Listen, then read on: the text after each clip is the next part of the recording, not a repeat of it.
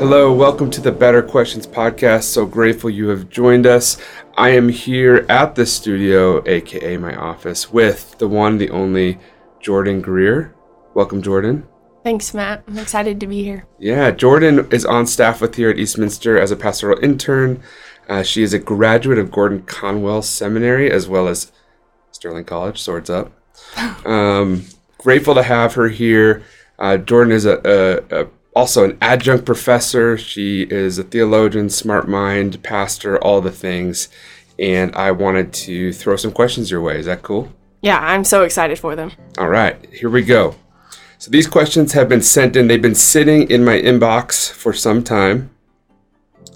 And the first question is, if bad company corrupts good character, should I stop hanging out with my unbelieving friends who are a bad influence on me? And I will say this question was sent in anonymously. But yeah, what do you think?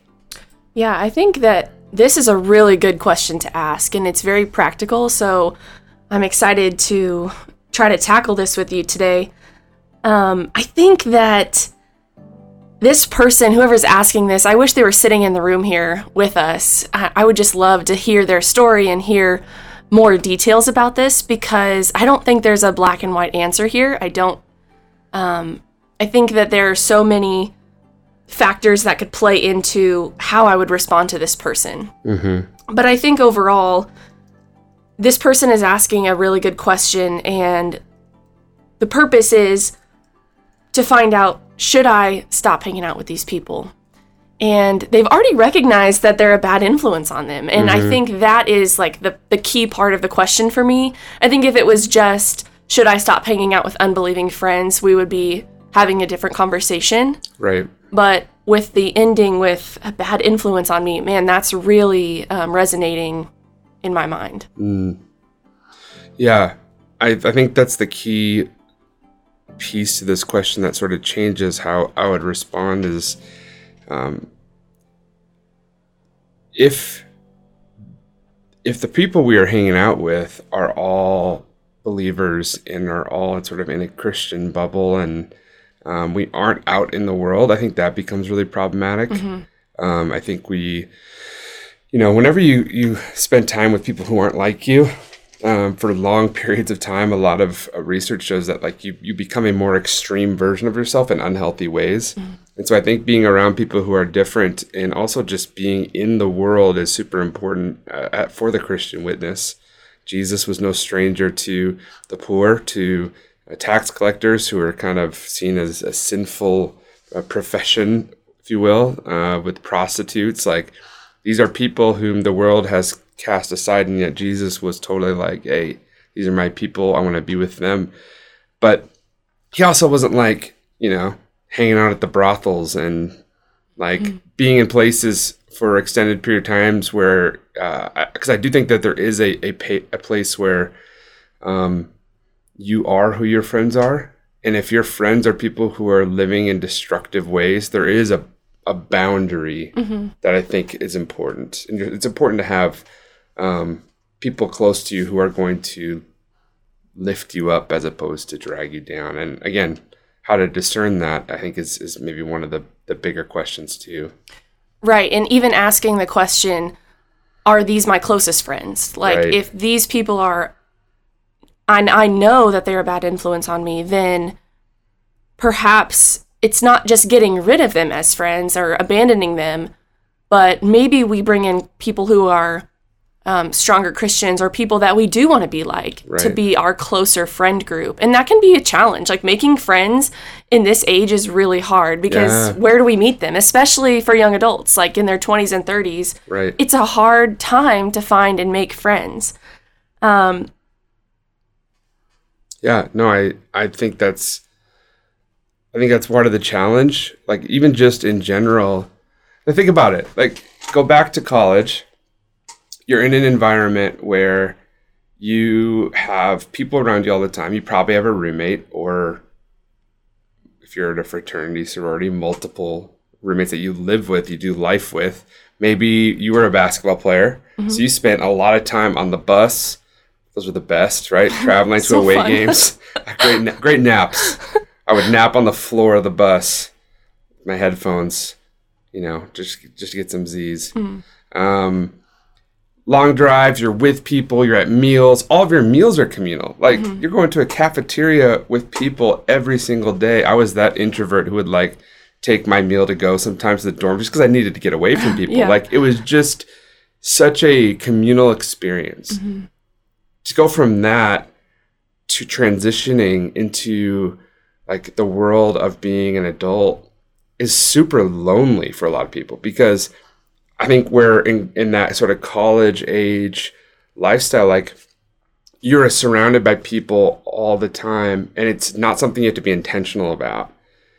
The time in that transition, like, all of a sudden, if you want friends, like, you have to put yourself in uncomfortable like places. Right. You have to show up to that young adult event the church is hosting. You have to go to that sporting event or whatever it might be where other people are, and actually make the effort. And I think that's what happens so often, is that sort of 22, 23, 24 transition from college to adulthood. People really wrestle with loneliness. And just to speak to this question, like, I think friendships are one of the most important and promoted or underserved aspects of a healthy just relationship to people around us, to the world. And so much mental health issues, I find, can be like pointed back to isolation. Absolutely. And loneliness that isn't dealt with. Yeah, absolutely. And I think if this person were sitting here, my encouragement would be, do you have any Christian friends? Yeah. Because it's so important for us to be in community with other believers where we're being encouraged, where we're being built up, where we're being edified. And, maybe it is at that young adults group at your church, or maybe you know believers that go to different churches in your community and you have them. I think what I would say is there a way for you to start merging your two worlds? Like, could you even invite one of your Christian friends to be with you in that new space, or even an unbelieving friend with you in a Christian space? Because for me, that is one of the ways, like, when I see my two worlds collide with, we could call it evangelism, or on the other end, discipleship, there is this cool thing that happens for me where I feel like I'm living out the gospel and living out the Great Commission, where, yes, I am being formed by people, but I'm also going out into the world and sharing the light of Jesus with others. Yeah. And Sam Chan talks about this. He has a PhD in something incredible. Smart. And he talks about one of the best ways that as Christians we can be whole people is we don't want to be isolated in general, but we also don't want to be isolated into either just Christian community or just non-Christian community, because we need both. Like, that is how the kingdom works, and that's how Jesus worked. Yep. And so I think for me, I would just share, like, try to start merging those two worlds together. And then the other thing that's super important for me would be, does this person respect you and know you? Like, for your unbelieving friends who are a bad influence on you, do they know your story? Do they know your values? Do they know what you stand for? Do they know that you're a Christian? Do they know that you hold Christian values? And if that's the case, do they respect you and those values? Because you can like somebody, you can be friends with somebody, and if they're not respecting you, I would question that friendship. Yeah. Like, are they really your friend? And why do you want to continue that friendship? I think that's perhaps the better question, is like, do I want to be like this person, and do they respect me as who I am? Yeah. No, that's good. That's really good. I think underneath the question, there is a, I think about friendships in my life where maybe they were not the best influence, but like, I also care about those people, and like, I know that I was a good influence on them. And so I do wonder, I think that's the bigger piece of being able to like process those things too in the midst of a bigger Christian community, and where I think there is a time, like, let me give you a specific example. Like if a friend of mine who's struggling with substance abuse, right? But they're sober, they've been on the road to recovery, and they have friends and groups who drink, social drinking and binge drinking or whatever is a part of their culture. Like, there comes a time where you just need to cut relationships because if you're around those people, it's going to lead to destructive behavior. Right. Or another example might be you're in a relationship with a significant other, or even just a friendship where there is abusive behavior, whether it's gaslighting or like people who make you feel really bad about yourself. Like, there comes a time in those to set hard lines and boundaries, and like living in a space where you can still have a posture of love and forgiveness towards that person, while at the same time maybe not being the person you hang out with. And so I think that's the one other caveat to this question is there comes a time to stop like hanging out with people, especially when their behaviors are destructive. Yeah. And it can feel like you're abandoning them. Like, you're like, oh, I'm not a good Christian because I'm judging them, or I'm leaving them at a time of need. But at the end of the day, you're actually doing them more harm by enabling those behaviors, Right. where actually the act of love in that is to say, no, those behaviors are destructive. And by showing you that this relationship can't continue in that way, like, I'm actually a form of loving that person. Yeah. As hard as that absolutely. is. Yeah, absolutely. Well, good. Thank you for submitting that question. I have one that is off the cuff. I didn't send this to you ahead of time. That's okay. It's election day, or it was election day yesterday. And this question was submitted. I actually just never even I never wanted to touch it, but it's a good question. He goes, if Jesus was walking the earth today, would he be a Republican or a Democrat? I know, quite the question. Oh my goodness. A funny story. I sent that. My wife posted on Instagram a picture of our baby Maddie with the "I voted" sticker because she took her to the polls, and I got an Instagram comment from my friend Calvin, and he said, "Bro, that's voter fraud." And I was like, "Don't worry, bro. She voted Libertarian. Baby Maddie's a big Libertarian voter." But anyway. Side note, what do you think? And don't feel like, don't worry, whatever you say here is a safe space. Is it? Yeah, it is. No, that's actually a good question. And I think that a lot of people probably have that question. So Yep. I'm happy to jump in and share some thoughts. My first thought is neither. Yeah. I don't think that Jesus would hold a party line. I think that he would hold values from both, just as the scripture talks about. And I also don't think that he would perpetuate the division among believers who hold different parties. I think that he would probably be more concerned with their unity Yeah. than their loyalty to a different party. And I think that that's it's such a hard thing, especially in the church, because even, at our church, we have people on different sides, and we have people not on either side. Like, we Right. have moderates. We do have people that are independents. And so I think if Jesus showed up here, he would be less focused on which person we voted for or which party we fall into, and would be more focused on, are you being loyal and unified with the people around you in your kingdom work that I've called you to? And Right. this is secondary. Yeah. I don't think he would say it's unimportant, Yep. because it does affect our lives. It does affect our daily living. But I think that he would focus more on the division that we've created between each other, Yeah. rather than, I think he would push for our unity and loyalty to one another in the kingdom first, before our loyalty to a party. Right. And it's just, I think one of the challenges, even just in the framing of the question, it's just like, you're trying to take this person who lived, and not only a person, but God himself, who walked the earth 2,000 years ago, and then translate that into 21st century American politics. Right. Like a totally different system than what he would have experienced. And, I just think, like, because you can try to draw parallels, like the Sadducees are kind of like the secular liberals. They don't believe in, whatever, and then you've got like the religious conservatives and the Pharisees, but they really don't fit those categories very well. So like, even trying to be like, well, Jesus was against both. Even like trying to like fit Jesus into this box, it's hard because our categories fall apart. Absolutely. And that's how we talk about politics in America. It's like, you're blue, you're red, you're left, you're right, or you're, libertarian or green party, whatever. But like at the end of the day, these categories are just so foreign to the world Jesus lived in. Now, there are principles.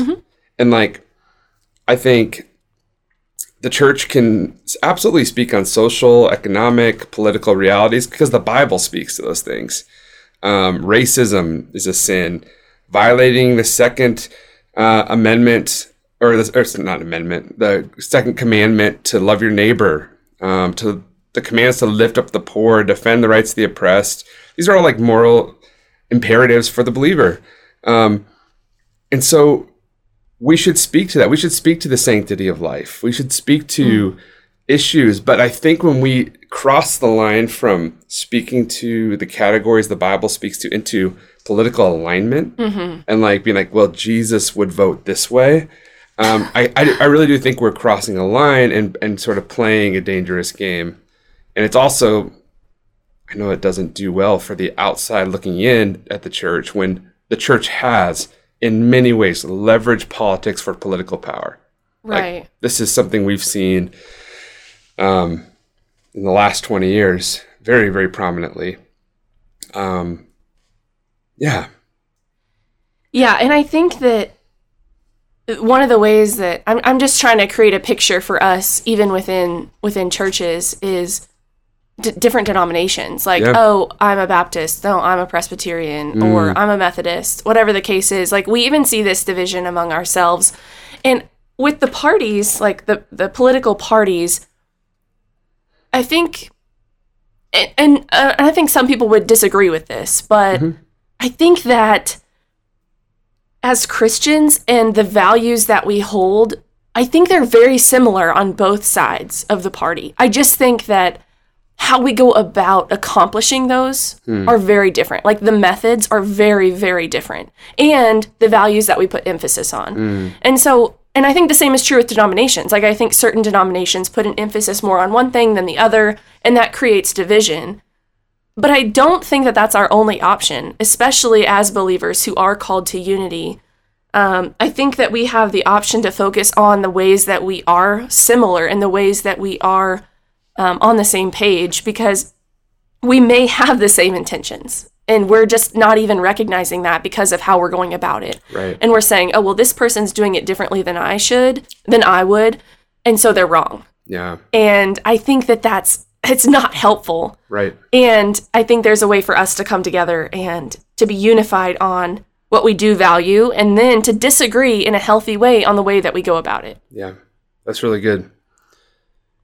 That's really good. That reminds me of Tim Keller wrote a New York Times piece on this issue, and he's writing to a secular audience, like trying to be winsome, but he makes a really good point at the end. He says, Christians are pushed to two main options. One is to withdraw and be apolitical. The second is to assimilate and fully adopt one party's whole package in order to have your place at the table. And he said, neither of these options is valid. And he points to the Good Samaritan parable in the Gospel of Luke, where Jesus points us to a man risking his life to give material help to someone of a different race and religion. He forbids us to withhold help from our neighbors, and that this will inevitably require us to participate in the political process. Like if we're going to do those things, we can't just do it outside the system. Right. We are going to have to be part of it. And at the same time, I think that Jesus is clear on the view on marriage between a man and a woman, and has this what some would see as a really narrow view of sexuality. But but like these are things that Jesus speaks to, and I think like when we think about the big picture, like we can't totally withdraw from it. Like we have to be able to engage in a way. And Keller says it really well. He says we can't be only offensive or only attractive to the world. Or it says if we are only offensive or only attractive to the world and not both, we can be sure we are failing to live as we ought. Mm-hmm. And so his point is saying like it's somewhere in the messy middle of like we have to have a true understanding and belief for the ethics of the scriptures, right? And yet at the same time be able to win people and love people and find a way to be winsome, which is hard to do. Keller's one of the best at it. Yeah, absolutely. We don't always get that right. Yeah, I think it can be super hard to recognize that our involvement is so important and also feel the weight of like how big America is. Like, does my voice count? And of course, yes, it does. Like that's been drilled in our heads our whole lives. But like, I think what might be more helpful for us is to focus on the ways that we can display and demonstrate and even equip people in our community to live out the biblical values that we hold. Because I think that that has more influence and weight than like thinking about these values on the national scale. Like they still matter. Yep. But our influence is where we are. And so I think as if we can be maybe even just encouraging the people in our church to care for the poor and for the homeless or the widow or the unborn, defending the unborn. Like that is where our influence lies. Yeah.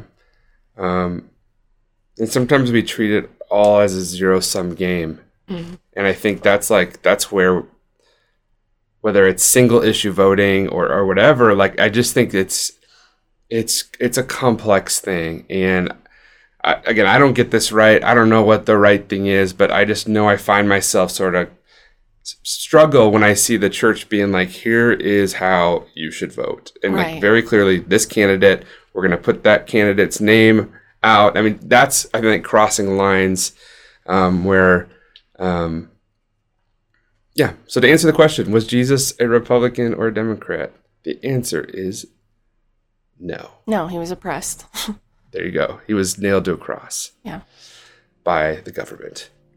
Kind of. Good. That was out of left field. Way to go. We crushed that. I've got one more question for you. This question comes in, another anonymous question submitted. And the question is a personal one. It's, when I pray and study the scriptures, why is that though I do these things, I don't feel God? Mm-hmm. I love this question because it's so practical. And I think maybe we've all been there. And, I think there's a lot of good questions on this podcast. I love it. And some of them are very theological and abstract. And this one is really on the ground. Mm-hmm. And this is going to impact somebody's life. So I'm so excited to talk about this question.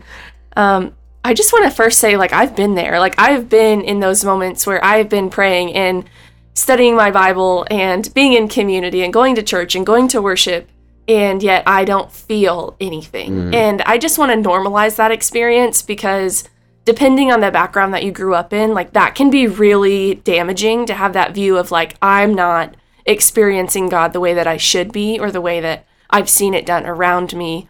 And I think that can be really damaging to our walk with Jesus because it's not going to be the same every day. We're not going to be constantly fueled by feelings and emotions. And I just want to normalize that and say, I can empathize. Yeah. No, I would agree with that 100%. And absolutely know the feeling. There's so often we see in the Psalms, David talk about how, his soul is so distraught. His soul is so, he's experiencing all this turmoil and sadness, and there's a darkness, and he goes on and on and on, and then he'll flip it and he'll be like, and yet I worship you, my King. Yeah.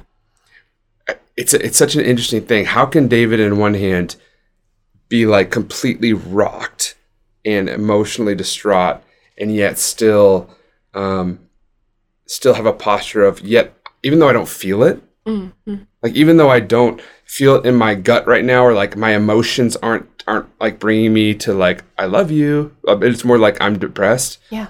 He still is willing to say, but I know these to be true. Right. So sometimes I think there's a disconnect between our head and our heart, where like, I know things that are true about God, but like emotions are a tricky thing, because emotions can often be deceitful. We see this in the Proverbs. We see this in Jeremiah. Like a man's heart is a deceitful, wicked thing. Like we can't trust it.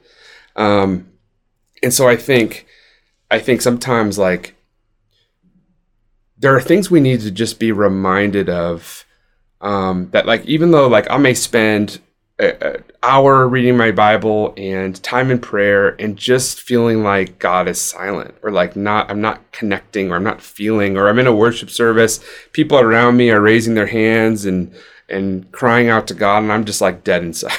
That's an extreme example. Like I've been in those places where I'm like, man, I just don't feel the things that I feel like I should feel. And that can be isolating, because you're like, well, am I not a real Christian? Am I not saved?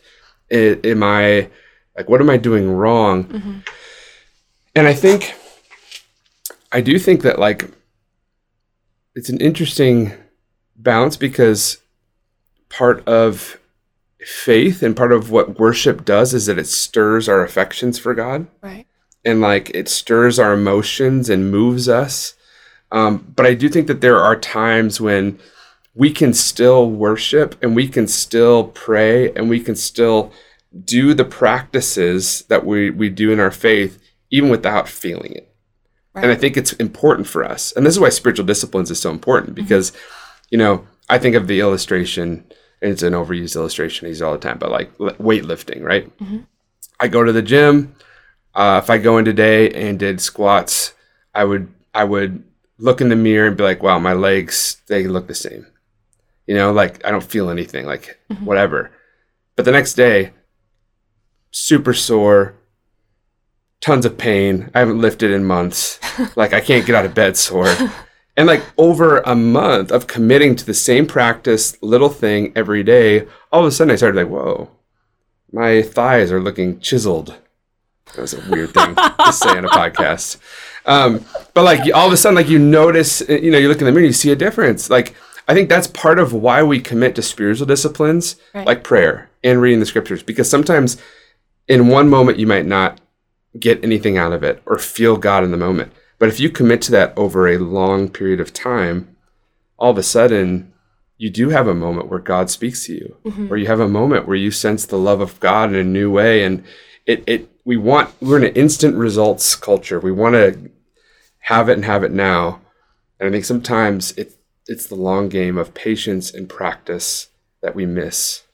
Yeah, and I think I would just add to that, what is the desired outcome for our worship and our prayer? Because I can remember different points in my life, mainly in my first few years of college, of just how am I supposed to worship God if I don't feel him? Or like feeling this weight of people around me are crying and worshiping and feeling God's presence right now, and I'm not. And so that became my focus, and that became my goal, and my hoped for outcome through worship was to experience God in this very emotional way, rather than going to worship because God is worthy of our worship, regardless of how I feel. And that makes me think of what you said about weightlifting. Like, I think there's such a difference between motivation and discipline. Like, motivation is going to get me out of bed. I'm going to go to the gym, whether and it's exciting, and it's something that you feel at like the start of a diet or the start of a new workout schedule.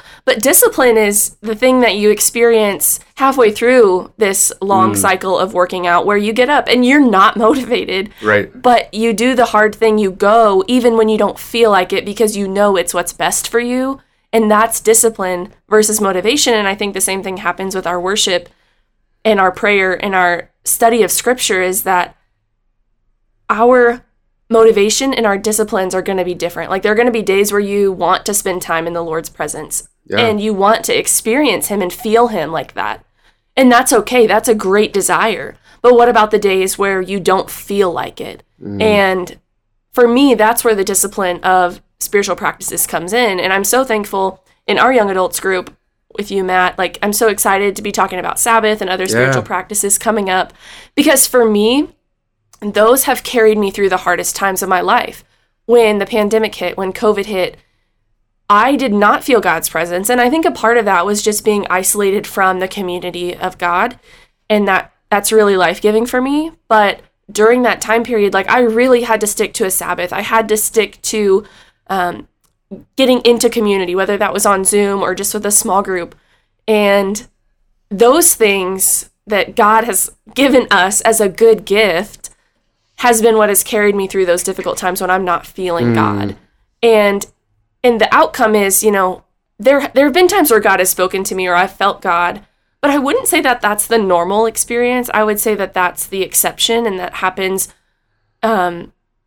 less frequently than, you know, not feeling something. Because our worship, in my opinion, is not about what we get to feel, but it's about God being worthy of our worship, and he is worthy of our prayers and our time, because he is God Almighty. Like, he is God. And that perspective of, like, worship is not about me. It affects me, of course, and it's important for me, but it is to worship God because that is what is best. And that's what he's called us to. That's really good. No, dead on. What is prayer? Like, what is prayer for? That's just a great, a better question. Boom. Podcast plug. That is a better question, because I think oftentimes we frame prayer as, what can I get out of this? What's in it for me? And the scriptures do tell us to ask and you shall receive, like, pray and petition God. He doesn't grow tired of our petitioning him, but at the same time, it's not about us per se. And I think in the midst of it, God is doing something to us when we pray. He's changing our desires, right?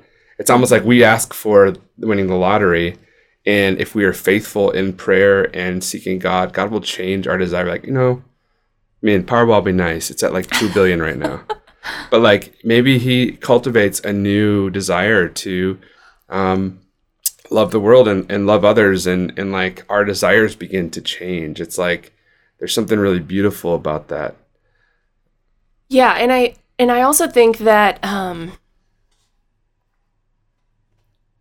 wait, I forgot what I was going to say. That's okay. This is a podcast. You can forget and you just roll with it.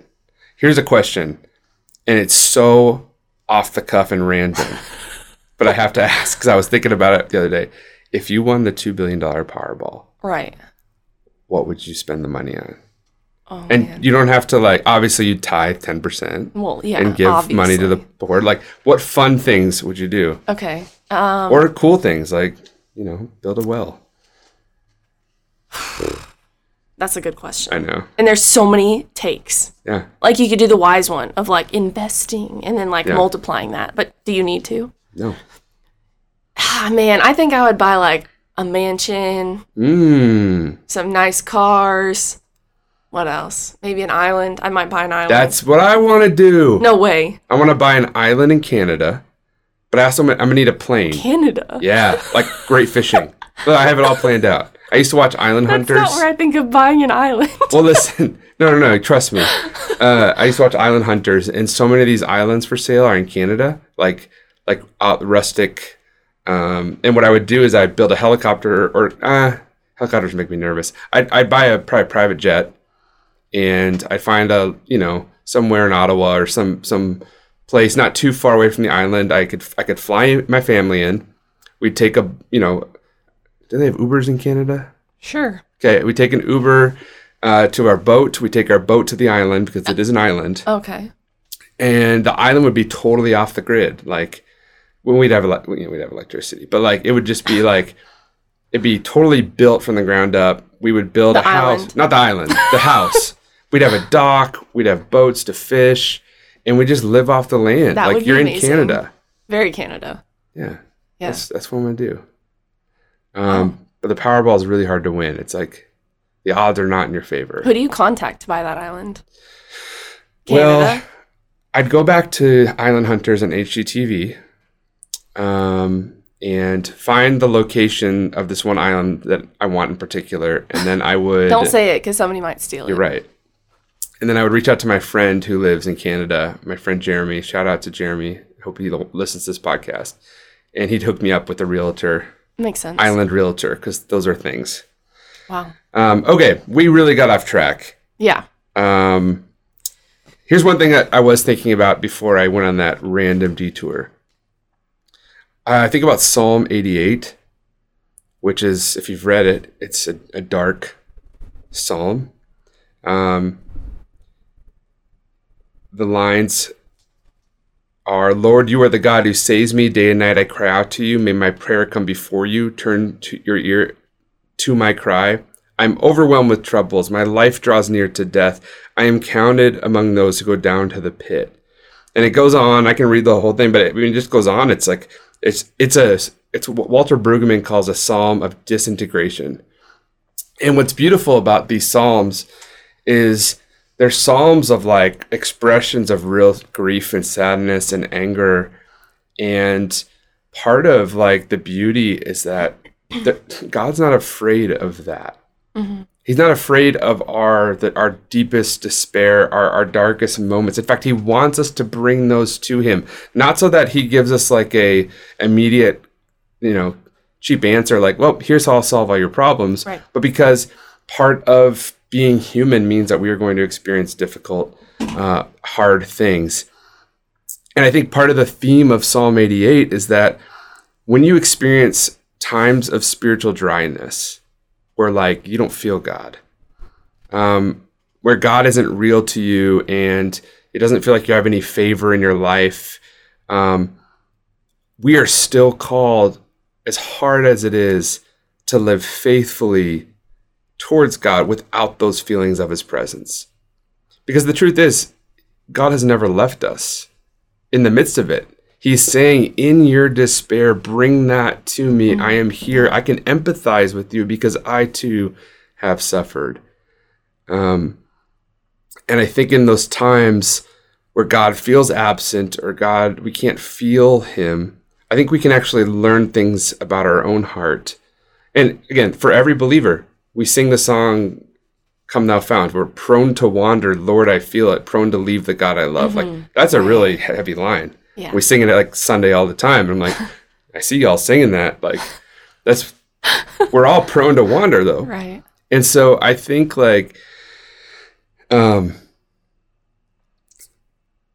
have to experience and expect both kinds of things. The times where God's joy is so overwhelming that it brings you to a place of tears. Like I have moments in my life where I have cried or like experienced an overwhelming sense of God's love. Mm-hmm. At the same time, I've had times where I feel nothing. Right. And that does not mean that in the moment when I felt nothing, that God wasn't present. Absolutely. I think that's my favorite thing that you've said in this question is that regardless of the lack of feeling of God's presence, like it's still true. Like God's presence is with us. That is the promise. And that in the New Testament, the Holy Spirit is sent. And we have this promise that in our prayers and in our everyday life, like the Spirit is in us, interceding for us. And here's the prayers of our heart's desire that we may not even be consciously aware of. And like those groanings that he has are sent up to the Father's ear and to Jesus, who's interceding on our behalf right next to the Father. And like that presence is true, even when our feelings don't follow the truth. Boom. I'm going to close with this quote from Tim Keller because he always hits the point. In his book, Meaning of Marriage, he says, in every marriage, at some point, every couple may say, I know we are married, but I don't feel married. I don't even doubt your love for me, but I don't feel your love for me because you're not expressing your love to me like you once did. I know I'm married, but I don't feel married. And he's not saying, like, when we think about our relationship with God, we think about the way in which we connect God. It's not that you would understand the concept of Christ's love, but that you're actually going to experience the actuality of Christ's love in your life, that you will experience it in such a deep and incredible way, this inner experience that Christ becomes so real to you. It's as if he's another person in your life. Like, that is profound and incredible, that his love and approval is more real, more affecting, more precious, more important than anything your parents' love, your children's love, your spouse's love, any of that. And yet, there are times where we may not feel like you live with someone for 20 years. I've been married for 10 years. I love my wife to death. And she would say first, before me, there are times when you may not feel that, but you know it. Right. There's a depth there. There is a deepness there. And that pales so much in comparison to, I think, just the knowledge and love that Christ has for us, that though you may not feel it, there is a depth and a trueness and a realness of Christ's love for us, the actuality of his love that changes us. Any final thoughts? Yeah, I think that I would just add to whoever's asking this question that because you don't feel God's presence, or you're not moved within your emotions or within yourself, that that God's not at work. And it also doesn't mean that you've done something wrong. I think that's like a huge thing that I've questioned in those moments. Like, we're all sinners, you know? And so I'm just asking, you know, back in college, I'm sitting in chapel and I'm asking, like, God, I don't feel you. Have you removed yourself from me? Like, did I do something wrong? Is my sin too much? And I just want to encourage whoever asked this question, like, you haven't done enough wrong to get rid of God's presence. Like, God has promised that nothing can separate you from his love, not death, nor life, nor anything in this world. And so just rest assured that if you're not feeling God, like, you are a normal person, and that God's silence is not a reaction to all of the things that you've done. His reaction to all the things that you've done is the cross and the resurrection and his immense love for you. Boom. Jordan, it's been a great time. Thank you for coming on the podcast. Thank you all who are listening. I would love if you would send in more questions. There are no bad questions. Whatever's on your mind, whatever's on your heart, send them in. betterquestions@eastminster.org, or you can go to our website, eastminster.org/betterquestions. Submit those, and I would love to hear from you. Thanks again for tuning in, and I will but you will hear my voice in your feeds next week. Grace and peace.